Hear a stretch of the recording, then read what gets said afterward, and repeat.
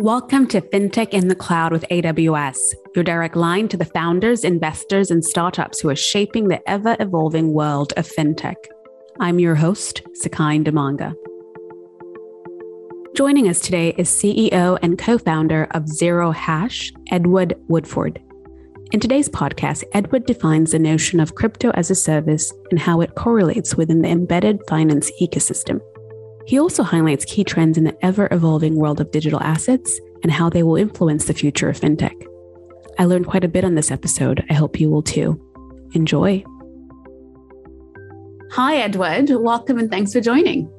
Yeah, thanks for having me. We like to start off with understanding your journey to fintech.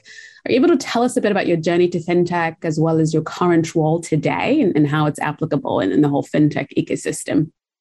So I went to grad school here in the States, graduated from MIT and launched the business that effectively was my first foray into fintech. We were launching an alternative commodities market. And so we were regulated by the Commodities Futures Trading Commission. I learned the really tough lesson that in financial services, there's a lot of necessary condition for success, but very few sufficient conditions. And one of those necessary conditions is being regulated. And so we spent about 2 years getting regulated. And then when we launched, we realized, hey, we were probably about 10 years too early with the product.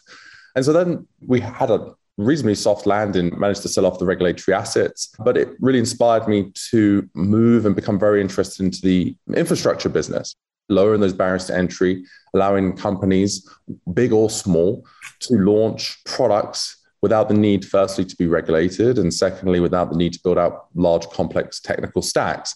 And that was the inspiration behind Zero Hash. Effectively, we are crypto as a service. I serve as a CEO today, and we basically enable any group, whether it be a consumer business, a retail broker, a neobank, a payment group, to offer the ability to buy, sell, hold, send, and receive, or even reward or round up crypto assets.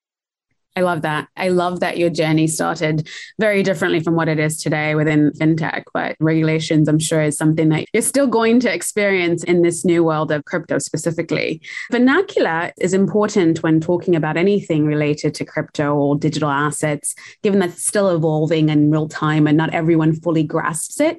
How would you break down your value proposition for someone who is new to the space and may not fully comprehend the verbiage? We get into this quite a bit. So ultimately, cryptography, which is the foundation of all digital or crypto assets, is a technology. And so we view cryptography as a technology that can be used for anything. For example, it can be included for art, right? Art can be put as a cryptographic asset. And that's where we've seen, for example, NFTs. It could be the way that securities are transferred can be done on a blockchain. And then there's obviously commodities as well, whether they be physical commodities such as tokenized gold or intangible commodities such as Bitcoin. So fundamentally, when we talk about digital assets, we're talking about the technology. Where Zero Hash focuses is on non-security tokens, effectively everything from NFTs to things like Bitcoin. What we do is we have a couple of value props for our partners. So we're a B2B to C business. So every end customer is legally a customer of ours, but we effectively enable groups to launch crypto to their customers via our APIs and own the entire client experience. And so effectively, and I'll give you one example, for example, a group called Tastyworks, which is now owned by IG. Tastyworks has hundreds of thousands of customers that trade there every single day. And their clients were asking about crypto. And so they now offer crypto through the same front ends that their customers like and are used to, but versus trading, for example, a stock of Apple, they're now trading a fractional part of Bitcoin. So that's effectively one use case. We also have other use cases such as credit card companies. So when you swipe your credit card versus just getting cash back in cash or points, you can, for example, convert that into crypto automatically. So when you go get your Starbucks, you earn 2-3% back in your favorite crypto. So really, we are the API infrastructure, and we allow innovators to innovate on top of that core infrastructure. I like that. I like that a lot. So essentially, you are obviously an API-driven business offering crypto as a service, which in a sense is related to the whole embedded finance umbrella. So is it an accurate assessment? Exactly. Yeah. I mean, look, You can say, look, banking as a service exists, brokerage as a service exists, payments as a service exists. And we see this as this new vertical of crypto as a service, exactly that. Yeah, I love it. I love it. So it's interesting how the whole notion of embedded finance just keeps growing in terms of what can be encompassed within that whole umbrella. And the notion of crypto as a service, I feel like is just the beginning of potentially more other as a service components within this whole digital asset ecosystem. So I love that. That's kind of what you're leading with, because it's definitely a key vertical within embedded finance right now, especially in the moment that crypto is really rising so quickly. And so you mentioned that you are a B2B to C organization. So are you able to just give us an example of a particular customer and a use case that you work with today that can help us fully understand crypto as a service? Absolutely. I'll give you a real example of what people call a fintech or challenger bank. And the example there is Moneyline, which is now a publicly listed company. They have millions of customers that use them every single day for a range of services. You can buy into the thesis around the super app, right? But there's definitely this trend of one app being able to do a lot. Being able to buy stocks, you bank, you can get loans, you can get your insurance, everything through one app.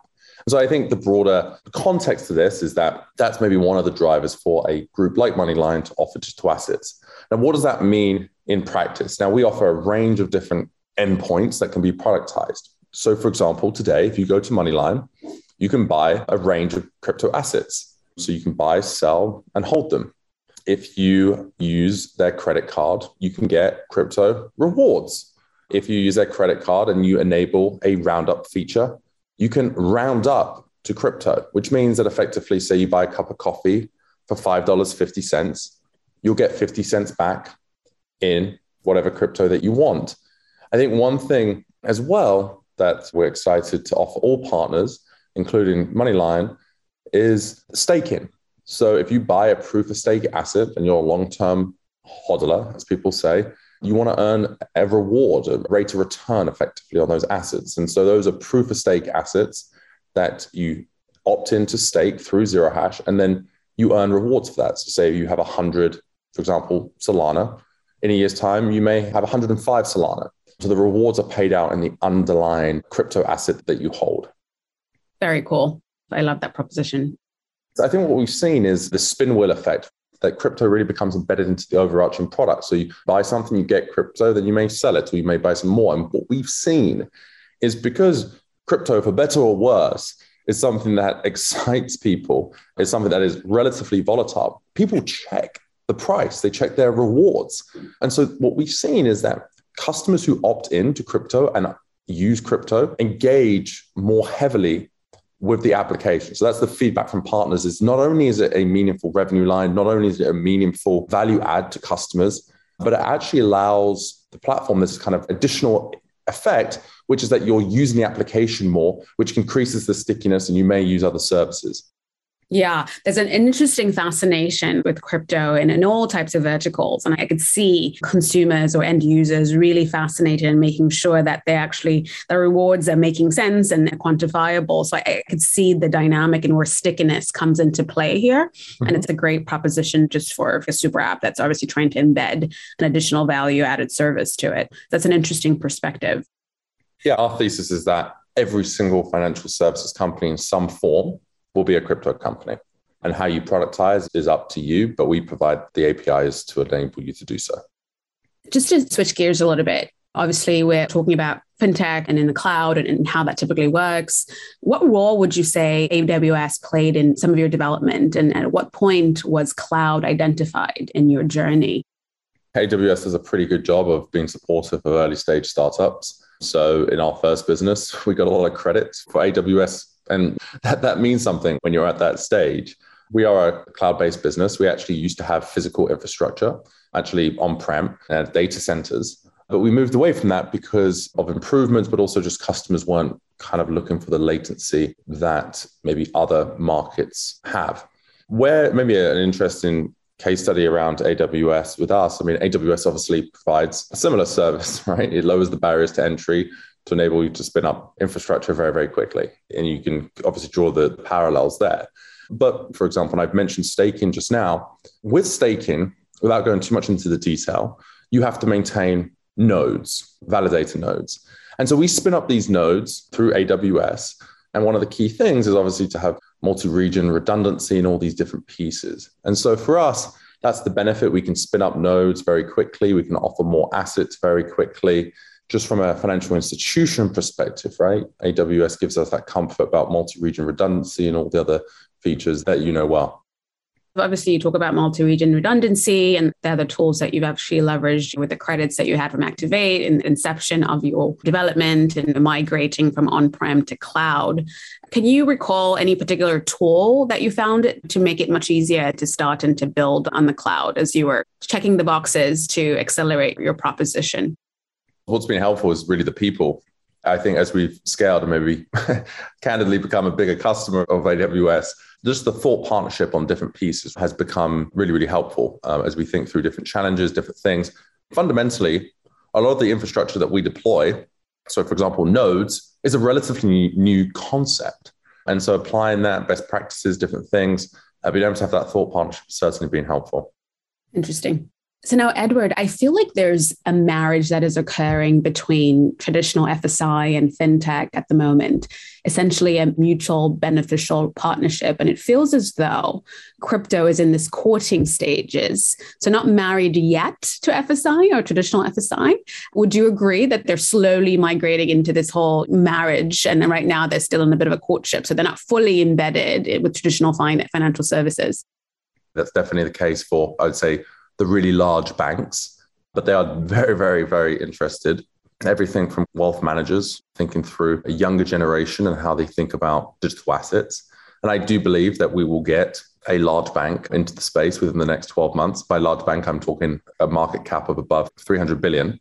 But if you look at everything but banks, at least in the United States, we now see some of the largest brokerage firms, some of the largest neobanks, some of the largest buy now, pay later, some of the largest payment groups such as FIS, Checkout.com, Stripe, now being able to offer crypto payouts in stable coins, including USDC.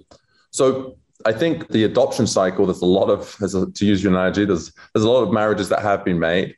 I think there'll be a lot more. And I think you'll get the top end of banks into the space as well. But if you're looking outside of the United States, such as, for example, in Brazil, you're starting to see massive adoption across some of the largest financial institutions there. So I think it's a question. Also, if you look at, for example, APAC region, the banks there are moving very, very quickly into the space. So it matters about the geography and I think about the type of group. But going back to our thesis that every financial institution will be a crypto company in some form, I believe you will see that over the next 12 months. Do you have international presence at the moment, or is it formally really focused on North America? Yeah, so from a people perspective, we're actually about 50% based in the United States and 50% based out of the United States. We're about 140 people now. And our second largest jurisdiction is Brazil from a people perspective. From a customer perspective, we're pretty global. We have, for example, one of the largest brokers in Japan as a client, GMO. We have large European company and payment on-ramps, groups like MoonPay, Transact, and others as customers as well. But it is right to say that today, the majority of our revenue comes from, when you think about B2B2C, the end customer, the majority are still US-based, but I think that will begin to evolve and adapt. This year, we're getting regulated in Australia, Hong Kong, and Germany, and beginning the application in Brazil, which still isn't formally in the place. So we are really putting a big emphasis on geographic expansion from a regulatory perspective. We already have put a big focus on people in different parts of the world. Yeah, the reason I asked is because you made a really great point earlier around how geography is still quite important as you think about where crypto is within this whole courtship versus marriage analogy. And I do agree with you that I think in some other markets, they really found a nice way to embed crypto in a way that's just naturally, organically molding together with FSIs. You mentioned something earlier around the next 12 months will be different for some large financial institutions.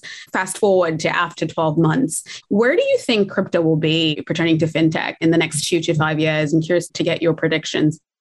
My view is that if you look at crypto today, right, and using this broad term, crypto as an investment vehicle is clearly here. That will massively grow. I think you'll see some of the bank holding brokers such as Charles Schwab, Morgan Stanley, E-Trade enter the space. I think personally, we're very interested and bullish is crypto as a payment mechanism. Today, crypto still hasn't really proven itself as a payment mechanism. And I think there's two drivers there.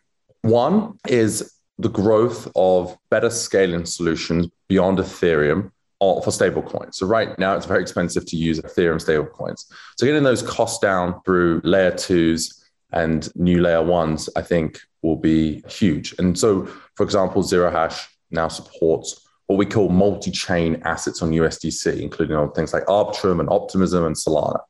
So really reducing those costs of payment such that crypto as a payment mechanism and micropayments now become a thing of reality versus something that we speak about. The second thing is this kind of Web 3.0 world that we're now moving into. And I think it's the first time that payment groups have realized that crypto as a payment mechanism is not just maybe good, but it's needed, it's required. So to make that tangible, and I think there's going to be lots of different use cases, but if you look at, for example, NFTs, so an NFT that is built on Ethereum, a customer wants to buy that NFT. Now, I want to swipe my credit card and buy that NFT. For the first time, the payment groups have realized, hey, we actually need a mechanism to convert USD into Ethereum. And so sometimes when we're talking to these payment groups, we say, look, it's almost like when you entered in growing geography. So when you first enabled, for example, rupee in India, you would say there's a buyer here in the US, and then you are buying from a vendor in India. You need that conversion to occur, right? So it's a geographical expansion. What we're starting to see with Web3 is this kind of a metaverse and NFTs and whatever thesis you want to use, is that crypto versus, for example, in this analogy, it's not rupee, it's Ethereum. This is the first time that payment groups have realized that they need access to crypto as a payment mechanism, because you can only buy that NFT if you actually buy an Ethereum. So it's this gateway to this new world versus a gateway to this new geography. And I think you're going to see mass adoption in the payment space and crypto being used really, like for the first time, properly as a payment mechanism. I am 100% in alignment with that, actually. I do think that it's become this light bulb just switched on, I think, within the last 3 years within the payment ecosystem, where they realized that it was more of a necessity than a nice to have. Hence why we're seeing some of these announcements coming out with large investments within the space. So 100% agree with you on that. That's a great point. You've mentioned a couple of things around Zero Hash, your value proposition, your key focus, your market expansion, and what you're potentially going to focus on. I'm curious to know what else is next for Zero Hash. Like, what's getting you excited about the next frontier for yourselves outside of the exciting things you're doing today? Yeah, I think a couple of things. One is building out and continuing to evolve our staking infrastructure. So I think one of the big drivers of just broader adoption of staking as a requirement from the platforms that we service is, for example, the changes that are happening with Ethereum. So effectively ETH 2.0. So building out and continuing to scale out the ability for all of the proof of stake assets that we have today to enable our end customers to be able to offer and to be able to stake those assets in a really, really seamless way. I think the second big bucket is enhancing and continuing to scale out our NFT infrastructure. So today we do a bunch of on-chain transactions. We support the three major chains that NFTs are built on, which is Polygon, Matic, Solana, and Ethereum. And we also support the ability to interact with smart contracts on those chains, such that if you send, for example, ETH, you have this thing called input data, and that allows you to basically interact with the smart contract, and then the NFT is yours. We're scaling out our infrastructure to enable customers to be able to store those NFTs that they purchase on platforms such as OpenSea and others through Zero Hash. Effectively, what that means is that if you have a brokerage account such as Tastyworks, you hold all your stocks there. You may hold your bank accounts there. Now you can hold your NFTs there. And that's one of the things that we're really excited about, which is making it really, really easy for people to intersect with NFTs. And often NFTs, people think of NFTs as this joke about just a picture. I think it's going to evolve very quickly. The value that we see in NFTs is when an NFT gives you rights to something. So by owning the NFT, you get something in return. And I think that's where you're going to see a lot of growth in the NFT space. So if you have a membership of an exchange, for example, you get lower rates. So by having the NFT, it allows you to get lower rates. So that kind of ownership piece, I think, is going to evolve. And we're very, very bullish on how the NFT story is going to evolve beyond pictures of Bored Apes. Very cool. All really exciting things. So, Edward, we have reached the end of our conversation. Thank you so much for joining. This was really interesting for me and also educational. Where can people find you? Very easy. You can find me on LinkedIn, which is just Edward Woodford. You can go to our website, which is just zerohash.com, or you can email me. It's just very simply edward@zerohash.com. Be great to hear from you. Awesome. Thanks again, Edward. Thank you. If you enjoyed this episode, make sure to subscribe to the show. And while you're there, please feel free to leave a review and rating. To learn more about how AWS supports startups, please visit aws.amazon.com/startups.